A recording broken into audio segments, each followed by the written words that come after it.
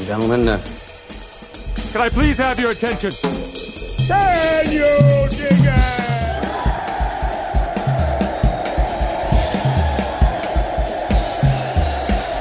Greetings, dear listeners. This is Jonah Goldberg, host of the Remnant Podcast, brought to you by The Dispatch and Dispatch.com and Dispatch Media and Dispatch Coconut Soup and Dispatch Coconut Fricassee. Sorry, that's the sometimes when I do this, all this dispatch stuff, first of all, the word starts sounding funny. And second of all, it reminds me of the Yosemite Sam episode where he's stuck on a deserted island and all he has to eat are coconuts. And he keeps making all sorts of different wonderful dishes out of coconut. So I don't know why that went into my head, but that's where we are. Today's episode is sponsored by our friends at the Bradley Foundation We the People Speakers Series and by ExpressVPN. More about them in a little bit. So here we are. A bunch of people had asked me to do like what some friends of mine had done. Ramesh, Kevin Williamson, Peggy Noonan did one today. Jade Nordlinger, they all did their sort of, why I'm still not voting for Trump kind of things. And I just feel like I've talked about that so much.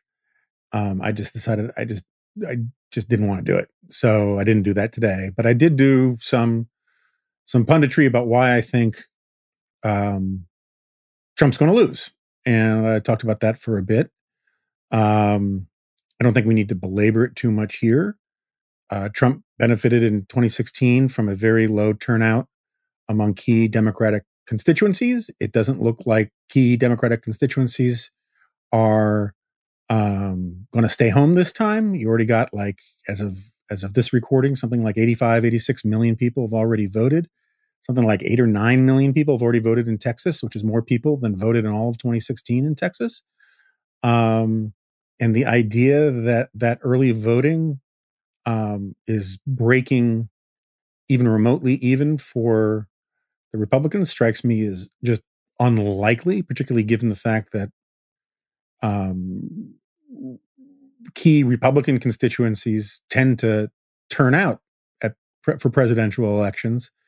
Low turnout is usually generated from Democrats staying home. And so the idea that somehow all of these young people, I mean, you look at the returns and you look at the early voting in places like Austin and Texas and whatnot, it simply seems that a lot of people are highly motivated. Moreover, historically, and I wrote about this a little bit, historically, it's not a deadlock cinch or lead pipe cinch or whatever that phrase is, that a president's approval rating at the time of the election is determinative of what his share of the vote will be, but it often works out that way. There have been, since 48, George W. Bush was the only incumbent president who had less than 50% approval and still won. If you're under 50% approval and you're an incumbent president and you're running, you almost always lose. And he was at 48%. And the other asterisk and all that is Harry Truman, who we don't know where he was close to election because there were no available polls, apparently.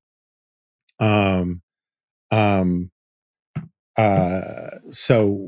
it just as a general rule, it makes sense, right? Is that if you really don't approve of a president after 4 years, it's unlikely you're going to vote for them unless the other candidate is so intolerable that you'll hold your nose and do it. And that's what George W. Bush did, because he was running against essentially a human toothache in the form of John Kerry. And even then it was very close.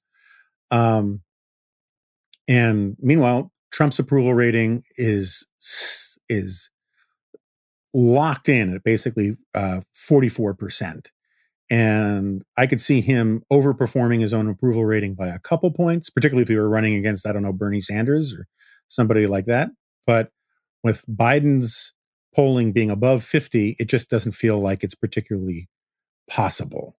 And, what was it Henry Thoreau said? Some circumstantial evidence is very compelling, as when you find a trout in the milk. And the fact that we've got 85 million people already voting, and we are on path to like having maybe 25 or 30 million more people vote than did in 2016. It's just very hard to see how all the bulk of those people could be shy Trump voters. So I think he loses. I think he deserves to lose. I will be happy that he lost. I can't say I'll have any joy that Biden will win. I understand the binary logic that everyone says I must subscribe to in this regard, but that's just the way it is. I mean, I wrote a pretty upbeat G-file the day after the election in 2016 about how, surprisingly happy I was that, Hillary lost. And I mean, it's not surprising that I was happy that Hillary lost, but I was also conversely happy that Trump won. And that's when I stopped saying I was a never Trumper, because he only had one president at a time and you got to give him a chance. Anyway, I gave him a chance. There were some successes, but anyway, you guys know where my position is on the Donald. About the trout in the milk thing, I was really upset recently to discover that quote isn't nearly as badass as I thought it was. I thought it was this, great sort of leave it to your imagination as to why a trout would be in the milk. Sort of like those Chris Van Allsburg Adventures of Harris Burdick, I think that's the title of them. Those children books, which are fantastic if you don't have them and you got kids of the right age for them. It's this wonderful book of illustrations that just takes essentially one page from these imagined stories that you don't ever find out what the actual story was. It's just this like little random snippet. And, I always remember there was one that I think it was has this kid riding a really huge sort of ornate, almost like a Pope's chair. And the caption on the picture just simply was, as it's flying through a Gothic cathedral, was something like, and the sixth chair appeared in Paris. And that's all you got. And you had to let your imagination fill in the rest of the story. And that's sort of how I always took the that trout in the milk thing. It was just sort of like, trouts don't belong in milk. And so therefore, if there's a trout in the milk, it must be circumstantial evidence for something that would lead for trout to be in milk. And it turns out that it was a more homespun expression. Milk vendors, scurrilous scalawags that they used to be, would often water down their milk.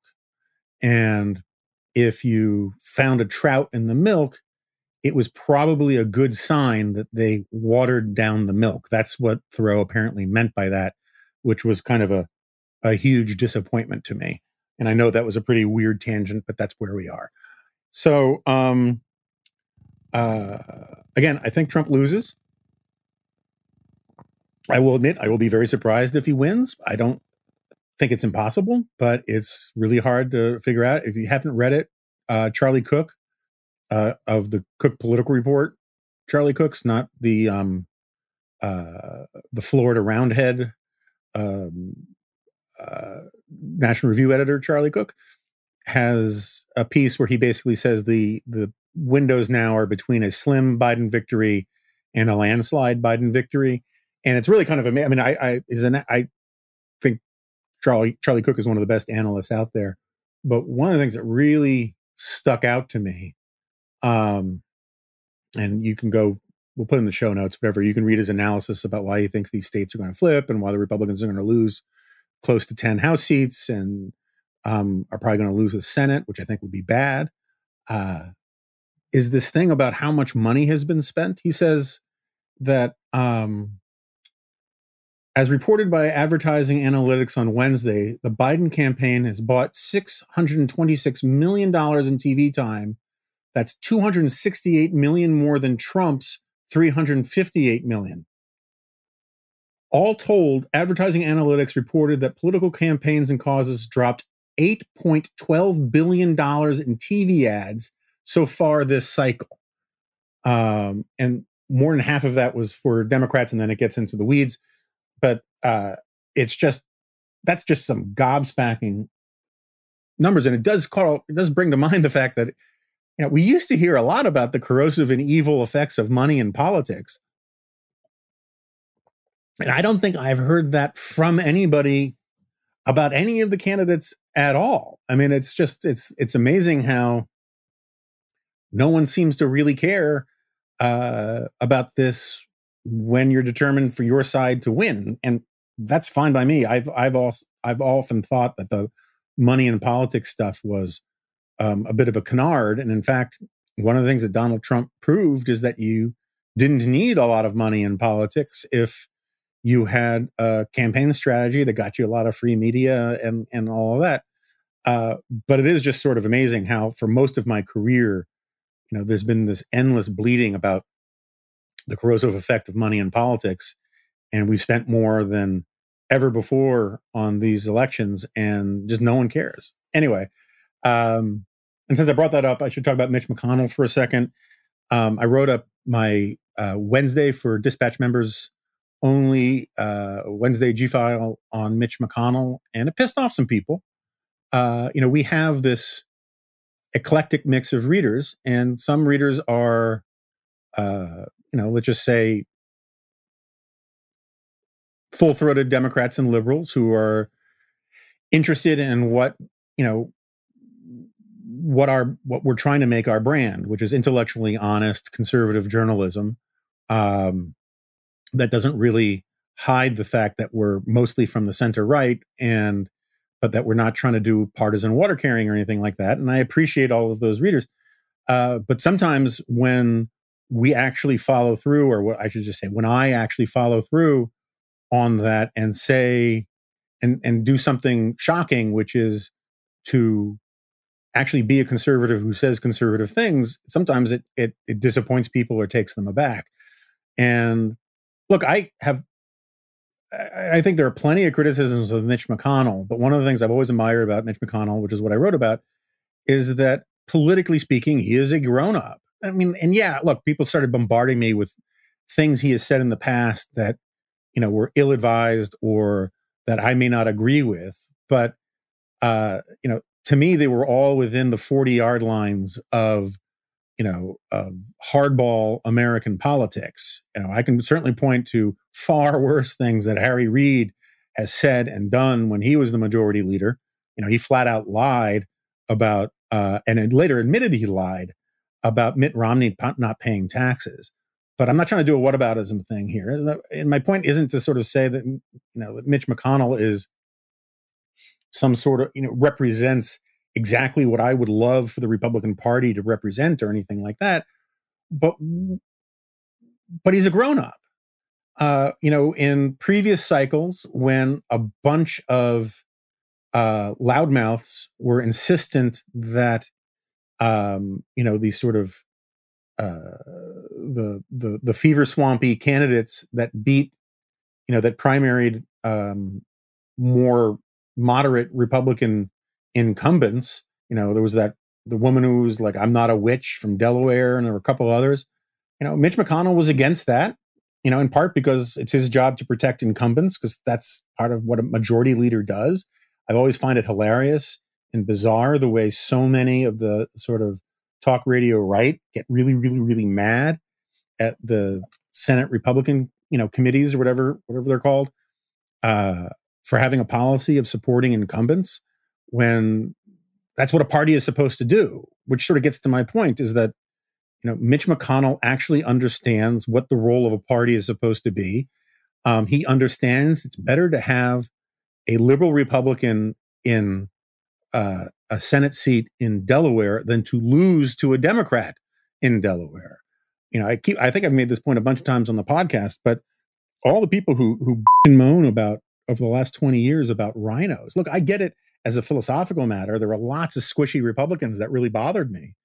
But if being a squishy Republican is what can get you elected in Massachusetts or basically anywhere in New England, which is, with the exception of Susan Collins, is basically a Republican desert now, because of this attitude, better to have a rhino who can caucus with Republicans and make them the majority than have, than put up someone who's either just a really crappy candidate or someone who is way too conservative and so therefore can't win in with a more moderate, more liberal electorate. The first thing that any Republican who's elected to the Senate owes the party is to caucus with them so that you can get the majority and all that. Then everything after that can be a negotiation. The people I've had much more contempt for over the years have been the people from incredibly safe Senate seats who are so terrified of being primaried that they basically do nothing. They just sit there and they collect dust and a paycheck, and they like to be senators, but they're incredibly risk averse. There's no policy entrepreneurship. There's no, swing for the fences effort from these Republicans who, because they come from a state that goes for Republicans, by 10 points, they would have the political capital to actually do interesting things. And for the last 20 years, most of them haven't. There have been some exceptions. I mean, one of the good ones is Mike Lee. I don't like a lot of the things he's been saying lately. I'm not quite clear where his head is at, but I still admire Mike Lee. But anyway, the reason I got onto McConnell, other than the fact that I wrote this thing, in I think it was 1998 during the debates about campaign finance reform, he gave a speech, which I think was spot on, about how these campaign finance reforms under McCain-Feingold were not going to take money out of politics. They were going to take the parties out of politics. And I know that I'm a broken record about the weak party stuff, but McConnell was entirely right. If we're going to have campaign finance reform, and I understand that, I'm generally one of these people who thinks that I'm with Citizens United. I think people should have, they have the right to be involved in politics and spend their resources as they like. I think sunshine laws are perfectly a legitimate thing to argue about. I'm not terrified by dark money and all of that kind of stuff, but I think reasonable people could have a reasonable debate about where you could put in some reasonable regulations about all that stuff. But a part of any sort of actual good policy would be to make it easier to give more money to the actual parties rather than to these outside groups and institutions that do party work without any party accountability. That's one of the reasons why the parties have become so weak, is that the parties no longer have the purse strings and the power to actually pick the candidates they want to represent their party, who will be good for the brand and good at governing long term. And McConnell called that in 1998. He was exactly right. In the 1990s, basically Republicans against their political interest were against campaign finance reform, and Democrats against their interest were for it. It was a very weird thing. People still think that most money in politics goes to Republicans. It just doesn't. If you look at the contributions from the trial lawyers and the big unions and all that, particularly government unions, teachers unions, Democrats benefit far more than Republicans do, even if you count, the nefarious Koch brothers and all of that kind of thing. So anyway, I wrote this piece defending Mitch McConnell as a grown-up, and he was a grown-up in the Trump era. Again, would I have liked it if he said some things differently or criticized Trump more on this issue or that issue? Absolutely. But, what he didn't do was go full Matt Gaetz. You should never go full Matt Gaetz. He didn't become a MAGA head. When Trump leaned on him brutally, and when, Steve Bannon and his, League of Misfits tried to primary virtually every Republican incumbent except for Ted Cruz, because McConnell refused to push for removing the legislative filibuster. That was, first of all, that was standing up to Trump. He just didn't make it into a huge thing, but it was the responsible thing to do. It was the grown-up thing to do. And instead, what he did was he focused on the things that he could get done that he thought were important. And that's why I think starting with the not giving Merrick Garland a hearing, he deserves the lion's share of credit for the signature accomplishment of the Trump presidency, which are all these judicial appointments. I completely understand why liberals don't like it. I completely understand why they were outraged by the Garland, gambit and all of that. It was hardball politics, and and my hunch is that the payback will be something that we really won't like. But McConnell was doing it in part because Harry Reid started it. Or you could say they started it with, I don't know, Abe Fortas or Robert Bork. We don't need to do that story again. And one of the things I like about, Mitch McConnell is that he's an institutionalist. He's one of the only senators I'm aware of who never wanted to be president. He wanted to be majority leader. He wanted to stay in the Senate. And I mean, I think some of it has to do with self-awareness because, the demand to have a tortoise in the Oval Office is not high. But nonetheless, he wanted to work the system of the Senate. He wanted to understand. He loves that institution. And again, open to all sorts of criticisms from the right or the left. But one of the things that is so lacking in our politics today, and I don't just mean in terms of like elected office, but across the board throughout our culture, is the refusal of people to bend themselves to an institution and to stay in their lanes. And that's what Mitch McConnell did. And he did it, masterfully. And he got got 3 Supreme Court justices on the court. And I'm glad they're on the court. Totally understand why liberals are against it. Totally understand why they don't like his hardball tactics. But that doesn't change, that doesn't mean my analysis is wrong just because you don't want to hear it. And I do think, just touching on the Supreme Court really briefly, the court packing stuff, I don't think is going to happen. I think it would blow up Biden's presidency. I think that, Democrats are kind of losing their minds when you hear these people talking about impeaching Amy Coney Barrett for just being Amy Coney Barrett, which is lunacy. But it does touch on this sort of flop sweat panic that you see certain liberal elites get into when an important institution in American life, not just an important institution of the right, but of American life writ large, gets controlled by conservatives.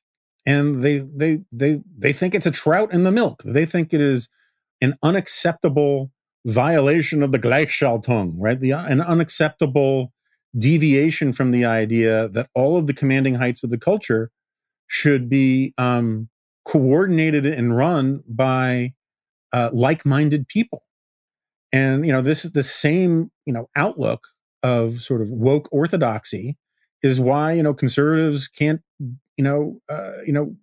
stay at the New York Times, really. I mean, I know David Brooks and Ross are there, but they have they have to put up with a lot, and just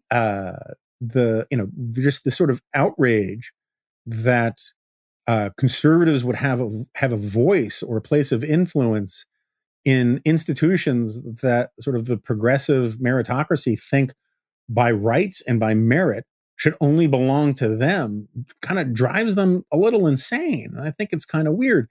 And, and frankly, I think the Supreme Court, regardless of the fact that I'm a conservative, I understand that there are many meanings to the word conservative. I think the Supreme Court should be conservative with a small c.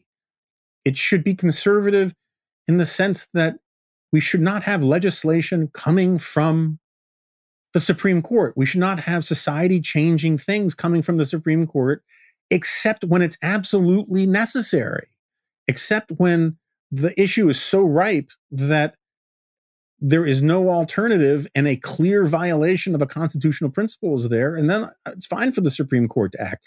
But I thought it was a really fascinating sort of slip of the tongue from Nancy Pelosi the other week or the other day, I don't know, time is a flat circle, where she said that one of the reasons why we need to think about expanding the court is because the population is so much bigger, which is just, lunacy. if you think it's because, Charlie Cook was making this point on the other Charlie Cook, the Florida Roundhead, was making this point on the editors. If you think the increase in population is a reason to expand the court, then basically what you're saying is that the Supreme Court is a legislature and should grow with it. And the weird thing about this, again, as Charlie pointed out, but I thought about this too, because expanding the House of Representatives is sort of an obsession of mine. If you really thought that a rising population required government to respond in kind, you would expand the House of Representatives, which Nancy Pelosi runs. That's her branch. But, she's using the nearest weapon to hand argument to talk about blowing up the Supreme Court. And if she actually meant what she was saying in terms of the internal logic of her position, she would want the House to have 2,000 or 3,000 members, which is what I want. And, let us not forget that the real First Amendment, which got lost in history, was about expanding the size of Congress to adjust for population. But we can talk about that another time. So where to go from here? Okay. So a bunch of people really didn't like last week's Ruminant. Some just didn't like the punditry. A bunch are still just very angry that I will not get on board with the Hunter Biden story being the scandal of the century. And I still don't see it. I really don't. Look, I totally think here are the things I believe. Hunter Biden lied. Hunter Biden is corrupt. Hunter Biden was trading on his name to make money inappropriately. And I am unaware as of yet of him actually committing any crimes. I don't know what crimes have been alleged. Other than, drug use and all that kind of stuff. But I'm perfectly happy to stipulate all of that stuff. Where I kind of lose the argument is how it connects to his dad. And the funny thing is that whenever I listen to the reports about this on Fox or the politicians explaining this, like Ron Johnson and all that, they get really detailed about what Hunter did wrong. And then they switch the issue to the fact that Joe Biden clearly lied when he said he never talked to Hunter about his business dealings. And I'm persuaded of that too. I think Joe Biden lied. I think Joe Biden obviously has talked to his kid about this stuff. I think it was obvious that he tried to keep his kid at arm's length. I think it's obvious that he loves his troubled kid and was conflicted about how to deal with all this stuff. But the business deals that were proposed never happened. And even if they had happened, as far as I am aware, they would not have been illegal, and Joe Biden wasn't in office. So I get it's all unseemly and all these kinds of things, but it's just this very weird thing. I've gotten so much hate mail from people because of my appearance on Fox News the other night on Special Report, where I said the whole thing is overblown, and I still believe it's overblown. And it has become sort of this totem, this shorthand thing that you must believe in the maximalist theory of whatever the Hunter Biden theory is, or you are part of the swamp or whatever. And I haven't seen it. And, the idea that this Bobolinsky guy is gospel and his testimony has to be taken at face value. I'm fine with taking it at face value to a certain extent, because again, I don't think he has actually demonstrated anything criminal. What he's demonstrated, if he's to believe it entirely, which I don't necessarily do, what he's demonstrated is that Joe Biden lied about not talking to his kid about his kid's business dealings. That's not a crime. And, and if you, not to get into whataboutism, but if a presidential candidate enrages you by lying about what his family members are doing in business. I would love to check the record to see how much of Trump's lies about his family business and what his kids have been up to and the money he's making abroad and all these kinds of things while he's president of the United States. If that doesn't really bother you, that kind of tells me that this is not this has nothing to do with your passion about being against corruption. It has to do with the fact that you really want this to be the silver bullet that takes out Joe Biden, and you're frustrated that it's not. I'm all in favor of investigating it further. That's fine. And I think the media has made a huge mistake in how they've treated this, and certainly Facebook and Twitter have. I do think it's kind of fascinating that this Bobulinski guy, if you follow just right-wing media sources, he is this heroic veteran, and I'm not trying to disparage his service or anything like that. But you never hear anybody mention how he basically ran, he sold this Gigosity company to Adult Friend Finder and then became, like an executive in essentially in a sort of porny kind of company. Nor do you have people sort of thinking through what they're saying. When they say that Hunter is the single most corrupt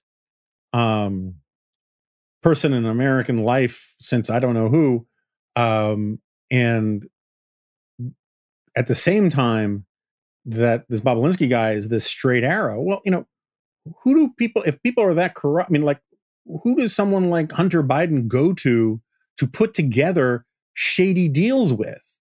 And if you read closely the reporting, it seems like the reason why Bobulinski was mad at Hunter Biden is that the shady deal they were trying to put together that allegedly had all to do with, leveraging Joe Biden's influence, what influence he would have with the Trump administration is beyond me, didn't go through. And that's why he's angry and disgruntled. And it's weird how any sort of quote unquote whistleblower who says things about Trump can be dismissed as disgruntled, but Bobulinski's, we have to assume that Bobulinski is fully gruntled and above board. I don't believe anything Michael Cohen says about Donald Trump if he doesn't provide corroborating evidence, because he's a scumbag. I'm not saying Bobulinski's a scumbag, but his resume doesn't tell me I have to take everything he says at face value either.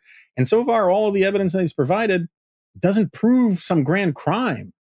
So anyway, I think it's, again, more reporting is required, but I'm sorry, I'm not getting on the bandwagon on all of this. And, I would tell you more about what Bobulinski did or didn't do when he was running that Gigosity thing or the Adult Friend Finder, social media promotion thing that he was running. But I haven't Googled around too much on it, even though I do have ExpressVPN. Every day I read another story about how our personal privacy is being invaded. It's not just social media sites watching your every move. It's your smart speaker, your smart TV, everything. Look, your data is your property. If companies that pay next to nothing in taxes are going to track what you do online and sell off your information, you should be compensated for it. And since you're not, then do the next best thing. Protect yourself with the same service that I often trust and use to keep my information safe, ExpressVPN. ExpressVPN encrypts your internet data and hides your IP address so websites, hackers, and even your internet service provider can't track you. It's simple to download the ExpressVPN app onto any of your devices, and it only takes one click to turn on. That's it. I have ExpressVPN. It's on most of the day, and particularly on my iPad. And whenever I do like banking and all that kind of stuff, it just runs in the background, and it doesn't slow down the connection. Wired, CNET, and The Verge rate ExpressVPN the #1 VPN on the market, and it is. It's less than $7 a month, and if you don't like it for any reason, there's a 30-day money-back guarantee. So protect your online privacy today with ExpressVPN, and because you're listening to The Remnant, you can get 3 months of ExpressVPN protection for free when you visit expressvpn.com/remnant. That's expressvpn.com/remnant for 3 months free with a 1-year package. Visit expressvpn.com/remnant to learn more. And thanks to ExpressVPN for sponsoring today's episode of The Remnant. All right, enough of all that stuff. I was on Glop this week, which is the Glop Culture podcast that I do for Ricochet with John Podores and Rob Long. And we talked for a bit about the Amazon show, The Boys. And I hadn't really planned on talking about this there or here, but as we were just sort of knocking it around, it came to mind. And there's this thing I think is kind of interesting. For those of you who haven't seen it, the basic premise of The Boys is that what if superheroes were real? And it's a very dark show. It's violent. There's a lot of gratuitous sex and violence, which is obviously one of the reasons I find it so compelling, sort of like My Dinner with Andre. And, it's a cynical look because basically what these superheroes that they have, they basically, up until the plot develops, down the road, I don't want to give any spoilers, the superheroes have to be movie stars too. And so there's this sort of meta thing where it's basically like the seven are basically like the Avengers, and they star in their own movies in these fictional scenarios, even though they have real superpowers.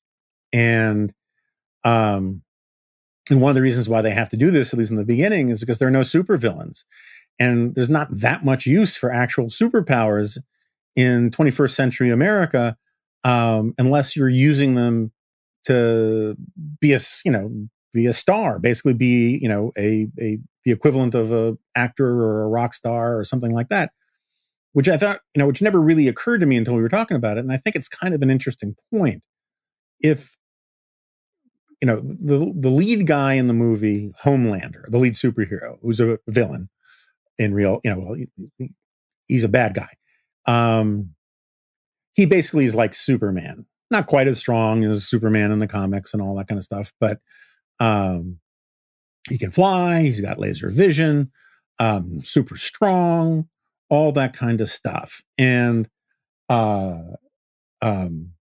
he's closer to, a lot of you probably don't remember this, but there was a Saturday Night Live skit 40 years ago, asking what if Superman had been born in Germany, and the whole shtick was Herr Übermensch. And so he's a little bit more of an Übermensch in the sense of not so much the Nietzschean sense, but in the sort of he's a blood and soil nationalist, and they take their shots at Trump and all that kind of thing. But anyway, if you had those kinds of powers or Spider-Man's powers, or any of that, the Flash, in say the year 1500, you could become basically a global warlord.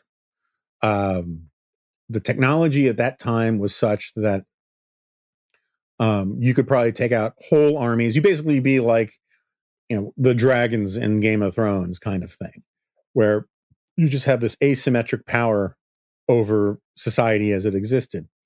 Now, take Superman out of it, because one of the reasons why I hate Superman as a comic book character is because he's always more powerful than everything and anything, and he's too indestructible. But for most superheroes, if they were alive today, what would they do with their powers? You couldn't conquer the world, to be sure. Combined armies and jetcraft and all these kind of things eventually could take out Spider-Man. They could eventually take out the Flash. And so, if you had like the power of invisibility, you could get rich by being a spy. If you were a telepath, you could get you could have all sorts of power. That's for sure. Like Professor X from the X-Men is probably the best suited super comic book character for global domination, if they existed in the real world. And so anyway, the point I'm trying to make here, and I'm not trying to geek out on comics, is how it's weirdly fascinating to me how our conceptions of what are incredible powers or incredible strength are really hinged to a pre-modern society. And it kind of reminds me, there's that Arthur C. Clarke line where he says, any sufficiently advanced form of science is indistinguishable from magic. The stuff that we have the power to do today in terms of technology would make you a superhero in the year 1500 or the year 1000. The things you could do with just a gun, right? Particularly if you had enough ammo. The things you could do with a car, all these things. The ability to fly in a plane would be just huge. But we don't think about any of that kind of stuff in those ways. I mean, we basically, through the miracle of innovation and markets, have superpowers now. Not only do we live, 2.5 times longer than most human beings ever made it in previous societies, we live with material comforts and technologies that would be indistinguishable from magic for most of humanity for most of its time on the planet. And I don't really know where I'm going with that, except that I think it's really kind of interesting. I used to do this mental exercise where you ask yourself, given what you know how to do right now, like just in terms of what how handy you are, all these kinds of things, at what stage of history could you go back to before you were completely useless? I know that TVs work. I know that computers work. I know that cars work. I know that there's penicillin, and I guess I know that it's somehow related to moldy bread in some way. But if I went back 250 years, I don't know how useful my knowledge would be. Even if I could convene the greatest scientists in the world, I could say, we have these things called jets, and we have this stuff called antibiotics, and we have this, thing called the internet. But beyond telling you that it's something to do with electricity and ones and zeros and stuff, I have no idea how to help you to get there. If I went back 1,000 years, I could probably help people put together a catapult, or they've had catapults 1,000 years ago. 10,000 years, I could help with a catapult. I would be really helpful with, in prehistoric times, delivering the wheel. That would be super useful. But for the most part, the way I kind of think about it, and it's a very Hayekian kind of point, is that we, long before we had the concept of cloud computing, Western civilization and our accumulated knowledge were essentially a cloud computer. And we downloaded little bits of information or software into our brains to be able to perform specific tasks. The division of labor was such that you could do this at scale to the point where you could build cities and all of these kinds of things. And, but we don't actually know very much about how most of the stuff that we take for granted actually works. It's sort of an eye pencil point, right? And I think it's helpful for people to think in those terms, because when you start thinking in those terms, you stop being the sort of the arrogant progressive or the arrogant reformer that Chesterton talks about when, he talks about Chesterton's fence, where you don't have any conception about why things are the way they are. And you think that you're just simply smart enough to reinvent the world based out of your own intellect, that ideas can spring forth from your forehead like lightning bolts from the brow of Zeus, and you don't need to pay attention to the past or understand how we got here. You don't need to have historical memory. You don't need to have gratitude for what came before you. You don't have to it's like the people who think modern monetary theory is a thing. They have no conception, like Hayek makes this point, I think it's in the Constitution of Liberty, but I'm not sure, that there is more embedded knowledge in paper money than there is in any library. I was talking to my wife about this, and I know I've used this example a bunch of times before, but my wife and I were watching this documentary about this famous, I think her name is Cecilia Chang. She just died. She brought high-end Chinese cuisine to the United States after she escaped from China. And when you listen to, and we also watched this series, this I can't remember what, a Chef's Table on Netflix. And whenever you watch these great chefs, even the ones who do kind of food that I don't really approve of incredibly clever, deconstructed this and reimagined that, most of them actually talk about how important it is to master the traditional parts of your cuisine and your specialty before you do any of that stuff. I mean, my understanding is that Jackson Pollock, not a chef, obviously, was actually a great Western painter before he started doing all of that, splatter paint stuff. But you listen to these chefs, and they have this appreciation for how much embedded knowledge there is in cuisine. The greatest chef in the world is, he's standing on the shoulders of generations of giants. It's this tiny little tip of the historical iceberg. They don't know why, this leaf was cultivated to become a salad and this other leaf wasn't. Matt Ridley has this fantastic chart in his latest book about how innovation works, showing what common produce looked like in the wild before it was domesticated and cultivated to be our food. And it's bananas. It all looks like, stuff from an alien planet. And so my point is that there's incredible, generations, millennia of trial and error that is built into this, idea that you need to cook food, built into the idea that these spices work and that these don't, that these mushrooms are poisonous and these aren't. People have died for generations figuring out how to make food good. And even the most homespun, family recipe stuff is really, it's sort of like, how the light you're looking at from distant stars is like 20 million, 30 million, 50 million years old. It took whatever amount of time it took here in light years, right? The light that reaches your eye is from, like 10 million years ago. And you're just seeing it now. The food, the meatloaf that you see on your plate is like 1,000 or 10,000 years old.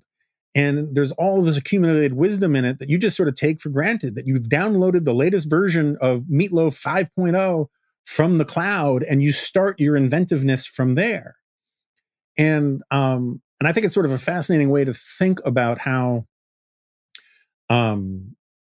what we know and what we work with in the day-to-day basis is just crammed full of knowledge and information that we're not even aware of. And we're just playing with like this little last 1%, like the light from a star that's visible to our eye right now. And, one of the things that makes me a conservative is wanting to have an appreciation for that stuff. And I think, and one of the things that, makes me opposed to sort of the conservative mindset is to have a sort of a to the progressive mindset. I'm not sure what I said there. Is this fierce urgency of now attitude that the past has nothing to teach us, that our traditions are just vestigial crap lying around that people don't understand and that don't have anything important to inform us about, or to shape good character, or to shape our decisions. And I think that's that gets to Tom Sowell's constrained versus unconstrained vision thing. If you're completely oriented to thinking about the perfect world in front of you and not oriented towards the fallen world that we've slowly improved upon to get us where we are, your politics are just going to be very different. And anyway, so that's that. Moving on. Another thing I wrote about this week, which is it's a growing obsession of mine, and I want to do I want to start doing more remnants on urban politics. Is that the GOP seems to me to be suicidally contemptuous of cities and of urban politics in general. And I grew up in New York City. I get it. I understand what it feels like to be completely on the outs.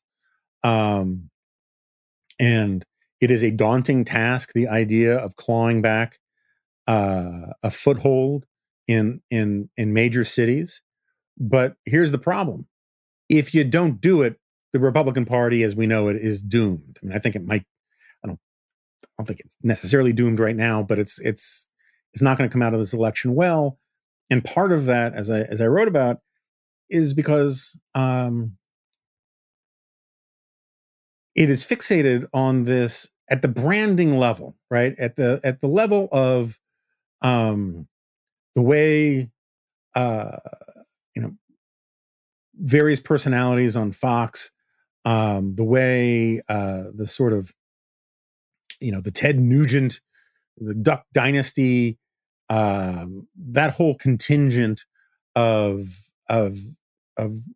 right-wing politics, it works from this implied assumption that real America is cowboy boots, pickup trucks, country music, hunting and fishing, driving an SUV through a delicate creek bed, whatever, right? And look, I don't mean to be overly dismissive of a lot of those parts of America. I like a lot of those parts of America. And I think that sort of that traditional rural, small town America has a lot to teach the rest of America. But there's one thing to say that that part of America is an important repository of values. That part of America speaks to our conception of who we are as a people. And there's another thing to say that all of the major cities are just run by coastal elites and or unreachable ethnic cocktails that have nothing to do with real America.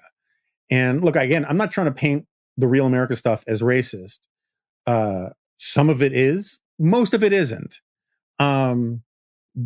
But if you're talking about branding, which is that word I generally hate, that sort of, halcyon, let's look back at the sort of the white America of the West and all these kinds of things, and the sort of all the country music video cliches, it feels alien to large numbers of people, and not just large numbers of non-white people.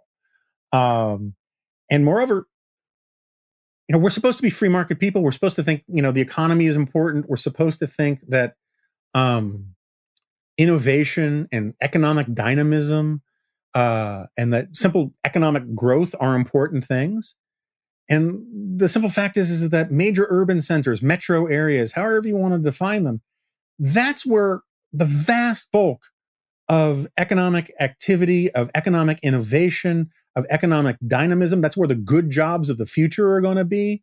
I looked it up, and this can be a little misleading, but people who are outright agricultural workers, I don't mean the people who work for the various sectors that radiate outwards from the agricultural sector and that depend on the agricultural sector, right? Food production and all these kinds of things are different.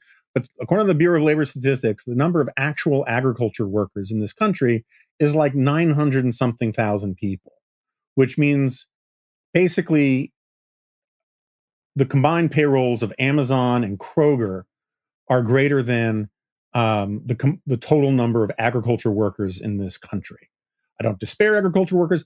Those are not particularly high-paying jobs on average. They're also the easiest jobs to replace with not only just forget immigration, with automation and all of these kinds of things.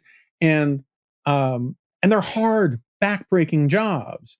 And there's a lot of dignity in those jobs. I'm not trying to disparage those jobs. But if you want to be a 21st century economy, catering to the agriculture sector as if it is central and definitional to your conception of real America and a robust nationalism, that's just bonkers. And it's also just not true. Also, the simple fact is like, you're just for the same reason that you're supposed to rob banks because that's where the money is. Republicans need to be reaching out to cities because that's where the votes are going to be. If you go by metro areas, right, which includes like the inner suburbs and these mini cities and all these kinds of things, if you go by the high population density parts of this country, that's where most people live. That's why we have these crazy, red versus blue maps where most of the country is red. And even though the little blue islands outvoted the red parts in a lot of elections, there are also a lot of conservatives in those parts of the country. Particularly if you define it, broadly. Last time I looked at these kinds of numbers in New York City, something like 1 out of 9 residents of New York City were conservatives. Well, okay, that's in political math, that's not great. But in another sense, that's kind of amazing. That means that there are like 1 million, depending on, let's say there are 10 million people. That's 1 million conservatives that are there. That is something that you can build on, particularly if you have a conception of conservatism that isn't geared towards the, real America shtick. If, the small business, the more small businessmen in places like New York or LA or Chicago than there are in, rural Oklahoma or any rural part of this country.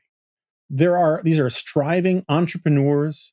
They tend to, whether they're immigrant or not, they tend to be family-run businesses that involve all sorts of wonderful bourgeois values, and zoning and these kinds of things in these cities are brutal on these people. Rent control is brutal on these people. Now, I've talked about this before, but when I was a kid, I always thought it was so weird how all the great European cities, and they are great, and people say, oh, I don't like, the sort of Ron Swansonism, and I love Ron Swanson, but, of disparaging Europe. I have lots of critical things to say about Europe, but I also love great cities, and Europe is full of great, walkable, livable cities. But it always sort of found it fascinating when I was a kid. When I grew up in New York in the 1970s, inner city was synonymous with crime and drugs. Sometimes unfairly, but that's just the way it was, because there was a lot of crime and a lot of drugs in inner cities in America, particularly in New York. And but in Europe, inner city is where all the rich people lived. Inner city was where all the tourists went. And, all of those, banlieues, I think they call them in French, those outer suburbs where they burn cars, and the French Muslims and North Africans and all of that are, no-go zones, or at least allegedly. Those are the suburbs. And what we're seeing in, they're not way out there suburbs, but they're suburbs. They're not part of the inner city, the inner ring of these metropolitan areas. And we're seeing that happen in America. As once you get a hold on crime, recent rioting notwithstanding, it turns out that rich people want to live, rich and aspiring people want to live downtown, and they move downtown. And then you get this catalytic effect of gentrification and all these things, and that pushes poor people out further and further. And there's room in that kind of churn to make the case for all sorts of free market conservative policies about cutting red tape, about fixing zoning, about fixing the frickin' stranglehold that these democratic machines have on most cities. My brother, before he died, he ran for city council, and his stories about how rigged that system were amazing. People, look, I think it's appalling the way Republicans are just owning this idea that stopping people from voting is their only path to power. I think that is, even when the law is on their side, the optics of it, and the law is not always on their side, but even when the law is on their side, the optics and rhetoric of some of this stuff is just so devastatingly self-harming. And meanwhile, the cabals of teachers unions and other public sector unions in places like New York City and Chicago have this unbelievable stranglehold on the democratic process, in part because they have perfected forms of voter suppression. There are academic papers on this about how they play games about when the primaries are going to be so that there's the least possible turnout. They're against all of these ideas that they're all for on the national level for presidential elections about making it a holiday and extending voting. They're against them at the local level because the simple fact is that teachers unions and groups like that have incredible power. Let's say they only make up 1% of the electorate, those kinds of groups, those kinds of special interest groups. Well, if everybody votes, they are a rounding error on all sorts of questions about school boards, all sorts of questions about bonds, all sorts of questions about taxes. But if only 5% of the people vote, then 1% is 20%, which gets you really close to a plurality. And they play these games all the time. And so the idea that Republicans and conservatives should be just giving up this battle space where most people live, where most economic growth comes from, where most innovation comes from, and where there are persuadable people who may not think of themselves as conservatives or Republicans, but are for damn sure in favor of better police protection, damn sure in favor of less red tape and less, hectoring from various bureaucrats and inspectors, who are in favor of getting their kids into better schools, even if the teachers' unions don't want it. The vast majority of this keeping the schools closed thing is a teacher union power play. And if you don't have boots on the ground having these fights in cities to work this stuff out, then you are destined to keep losing at the national level as well. And you're making the country worse off for it. So anyway, I can rant about that more, but I shouldn't do that. Anyhow, what was I going to talk about next? I kind of already talked about this already, but, and I wrote a whole book basically on this theme, but my column today was basically picking up on Ronald Bailey and Marianne Tupy's great book about 10 trends every smart person should know. Some people in the comments at the Dispatch made a perfectly fine point about how, focusing on this material stuff is all fine and interesting, but we do have all sorts of real spiritual and social problems that can't be fixed by material issues alone. And I agree entirely with that. I write a lot about that stuff, but borrowing from Ron and Marion, that doesn't mean you can't, in one column a year, point out that a lot of the doomsaying stuff that people are throwing around out there isn't the whole story. My old boss, Ben Wattenberg, wrote a book called The Good News is the Bad News is Wrong. I think it's sort of like this thing about cities. If you let one side's narrative be the only narrative on a whole range of subjects, people will think that's the only narrative, that those are the only facts that you need to know. And there are real problems in the environment. There are, I worry about the state of the oceans. I worry about extinction species loss. I worry less than, my betters tell me I should about climate change, but I think it's a real thing. And it's something that, warrants action more than inaction, in the sense that I think it should be really studied. I'm in favor of geoengineering kind of stuff and those kind of solutions. I'm also in favor of massive investment in safe next generation nuclear power. That makes a lot of sense to me.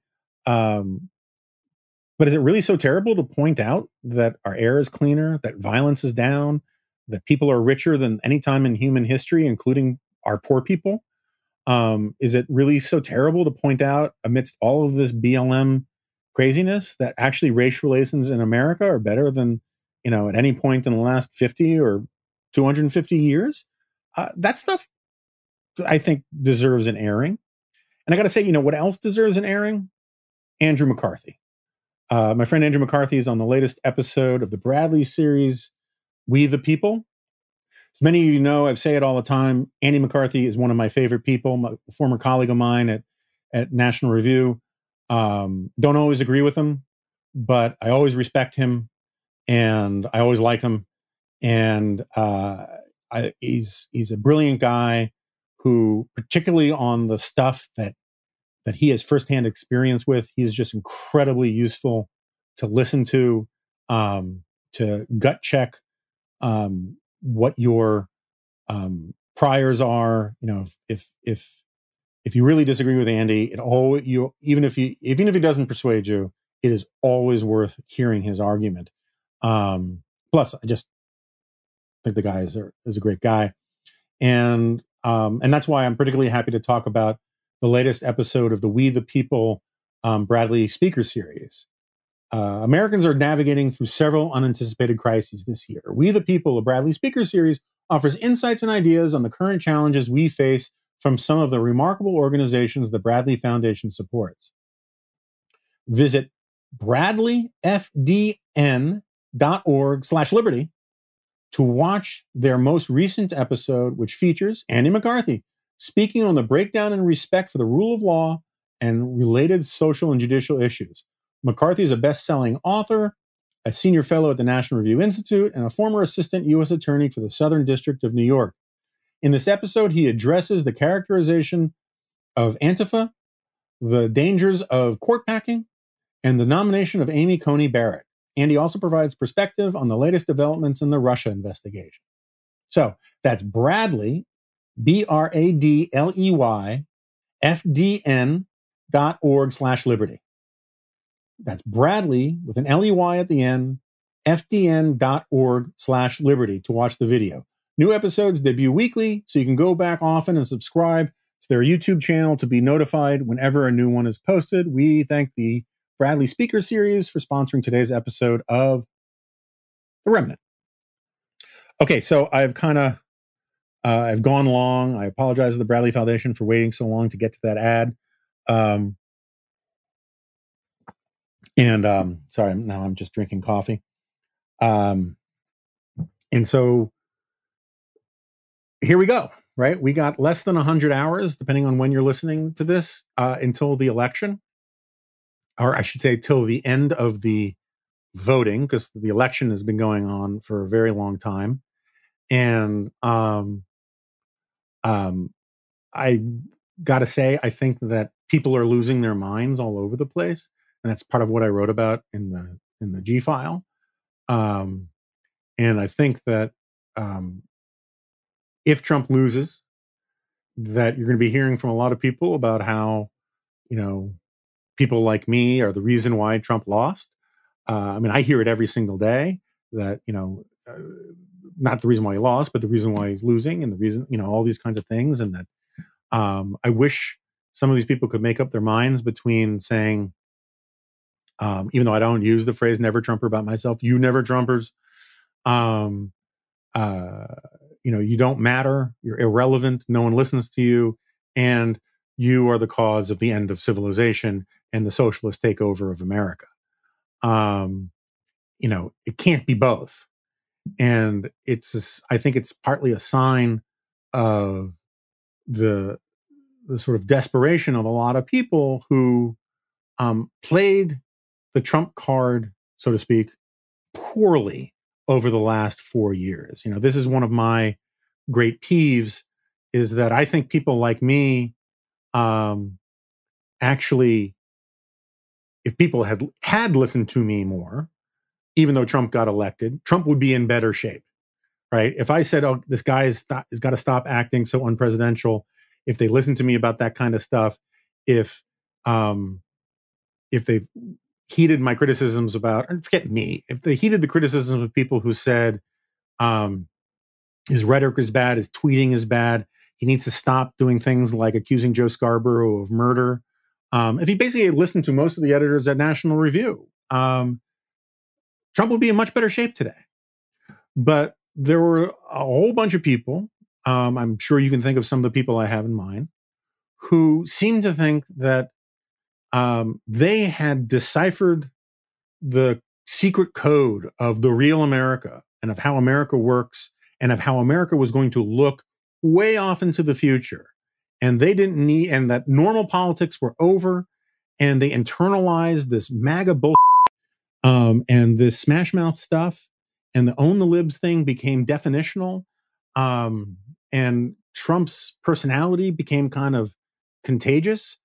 And what used to be considered his shortcomings became redefined as his strengths. And they abandoned questions about character. All of these things, I think I suspect a bunch of people are recognizing how poorly they handled this. And that their enabling of Trump not only proves that they were wrong about Trump, but they proves that they were wrong about American politics and what was required. And of course, a lot of these people have had a really great run over the last 4 years of becoming more famous, more being on TV more, getting speeches and books and all these kinds of things. I'm not saying that they're all in it for the money. Some of them definitely are, because I know that they are. But it is amazing how, if your business model supports your behavior, how quickly you think your behavior is even more justified than you once did. And that applies to a lot of people who originally got into this stuff out of expediency and partisan zeal, and over the last 4 years have convinced themselves that their own talking points are true.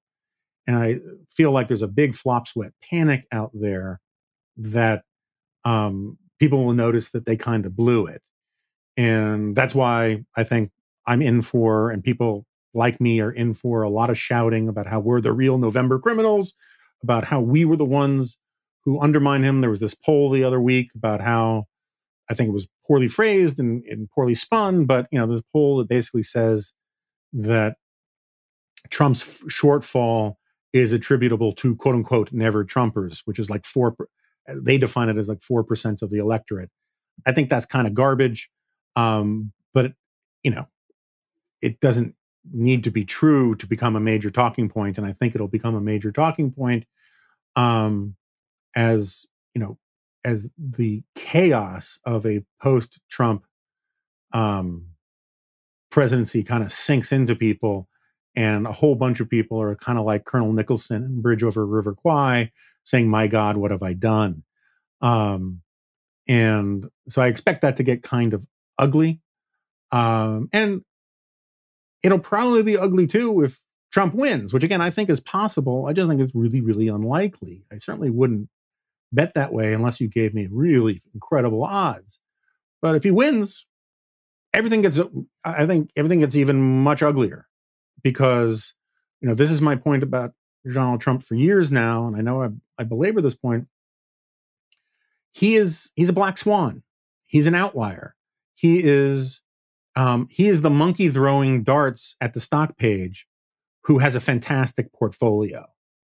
I've written about this before, but a guy I know, hugely successful guy, honorable dude, who is in fact kind of gone Trumpy of late, which kind of breaks my heart, but hugely successful business guy. He told me early on this great line. He said, "Look, Jonah, you have to understand that integrity lowers the price of capital." And what he meant by this, and I talked about this before about social capital stuff, but imagine you're a bank, right? And some guy and two people ask you for a loan, and person A is someone that you've lent money to 100 times in the past, and he's always paid back on time. And the few times, or when he's been late, He's called you up proactively to say why he's going to be late, and he paid you what he could, and he did everything he could to promise to be responsible. And he was a hardworking, thrifty guy who you never regretted dealing with because he was always honest and straightforward with you. If he comes to you for another loan, you're going to think he's a safe risk and you're not going to charge him a lot. If another person comes to you who is basically, let's just say, Hunter Biden, and you think he's shifty, he's untrustworthy, but for some reason or another, you're supposed to give him a loan or whatever, you're going to charge him more because he's just a greater risk. And normally, this is one of the points that Adam Smith makes about how capitalism, rightly understood, reinforces and rewards bourgeois behavior. That honest dealings and thriftiness are rewarded in the marketplace because you want to deal with honorable people who are good at their word, that don't need, 500-page contracts with all sorts of escape clauses to work out a deal. You shake their hand, their word is as good as oak, and that's it. That's what good integrity brings you, and that's what capitalism is supposed to foster. And, contrary to a lot of people who think that everybody who's rich is somehow, corrupt and dishonest, in my experience, most of the rich people, and I understand there's some selection bias here, but most of the rich people I've ever known are pretty honorable people, precisely for these reasons. They care about their reputations.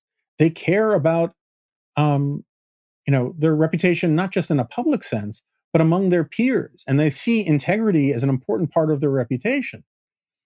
Donald Trump defies all of that. Donald Trump, there are literally thousands of stories. I know people who have these stories. Jim Garrity tells stories about, in his family, his dad was a contractor and Trump ripped him off. There are all sorts of these kinds of stories out there. I know, I know one story about pollsters who did work for him and then asked, said, okay, now it's time to get paid. And he said, try and collect. He's legendary for, finagling out of bills, of suing people, of threatening to sue people to get out of paying what he owes. The guy who actually built the Woolman ice skating rink got totally screwed, and Trump took all the credit for it, and the other guy got left holding the bag. And the thing is that for Trump, it worked. It's what they call, winner's bias. He's the guy who did basically the wrong thing in almost every turn and came out of it okay. And so it's totally understandable that he would learn the lesson from that this is proper behavior. I remember reading, there's this book called The Africans by a guy named David Lamb. He was the New York Times Africa correspondent. And he tells us these stories about how, in certain parts of the world, people learn from things, and, cause and effect has different, can lead to different lessons. And I'm not arguing for logocentrism or anything like that. But he tells a story about how, I think it's in the Lamb book. I don't want to mess this up. Anyway, I think it's in there. Maybe it's someplace else. He's got a great story about these pilots who were in these French MiGs in, I think, Zaire, and air traffic controllers said, there's too much fog, you can't land. And they took away from that they had to bail out of their planes and let them crash so they could parachute to the ground rather than circle the airport until the fog clears. But I think it's in there. He also tells the story about how and I've heard other people talk about this, that in some developing countries, people drive like crazy people. And, in India or in South America, you have people who are going up a hill on a sharp hairpin turn, and a school bus is coming the other way, and the school bus almost gets knocked off the cliff, killing a whole bunch of kids because of your reckless driving by taking the turn too fast. But since it didn't happen, your takeaway is, okay, that's how you take a turn, right? You don't internalize, holy crap, I might have, that might have been terrible. You say, oh, that worked. That's been Trump's behavior for his entire life, is doing stuff that people told him he shouldn't do or couldn't do, and it worked for him. And as a statistical matter, it'll always work for somebody, just because of the distribution of results of things, even though it doesn't work for most people. So if he gets reelected after behaving the way he did over the last 4 years, and with basically nobody left who is a grown-up who can tell him no, right? I mean, all the Mattises, the McMasters, the Kellys, they're all gone. And they've all been replaced by people who are basically yes men and yes women who tell him that every one of his decisions are brilliant and that he's done nothing wrong. And the idea that after winning the presidency twice, you could tell him, you need to change your behavior is insane to me. And so he will, if he wins, he will be an uglier president. He'll be a nastier president, and he will encourage uglier and nastier behavior from people around him, because that's what gets rewarded, and that's what he rewards, right? If you say wonderful things about him on TV and you're vicious against his enemies, he rewards you for it. If you criticize him, he punishes you for it. And the incentive structure, the way clicks and ratings work, is that I think if he wins, America will be uglier and nastier, and the Republican Party will become something that is unrecognizable. So I guess you can think about, I think you can guess who I think I want to lose in this election, which is sort of where we started. And on that happy note, keep hope alive and cheer up, for the worst is yet to come. And I'll see you next time. Sure.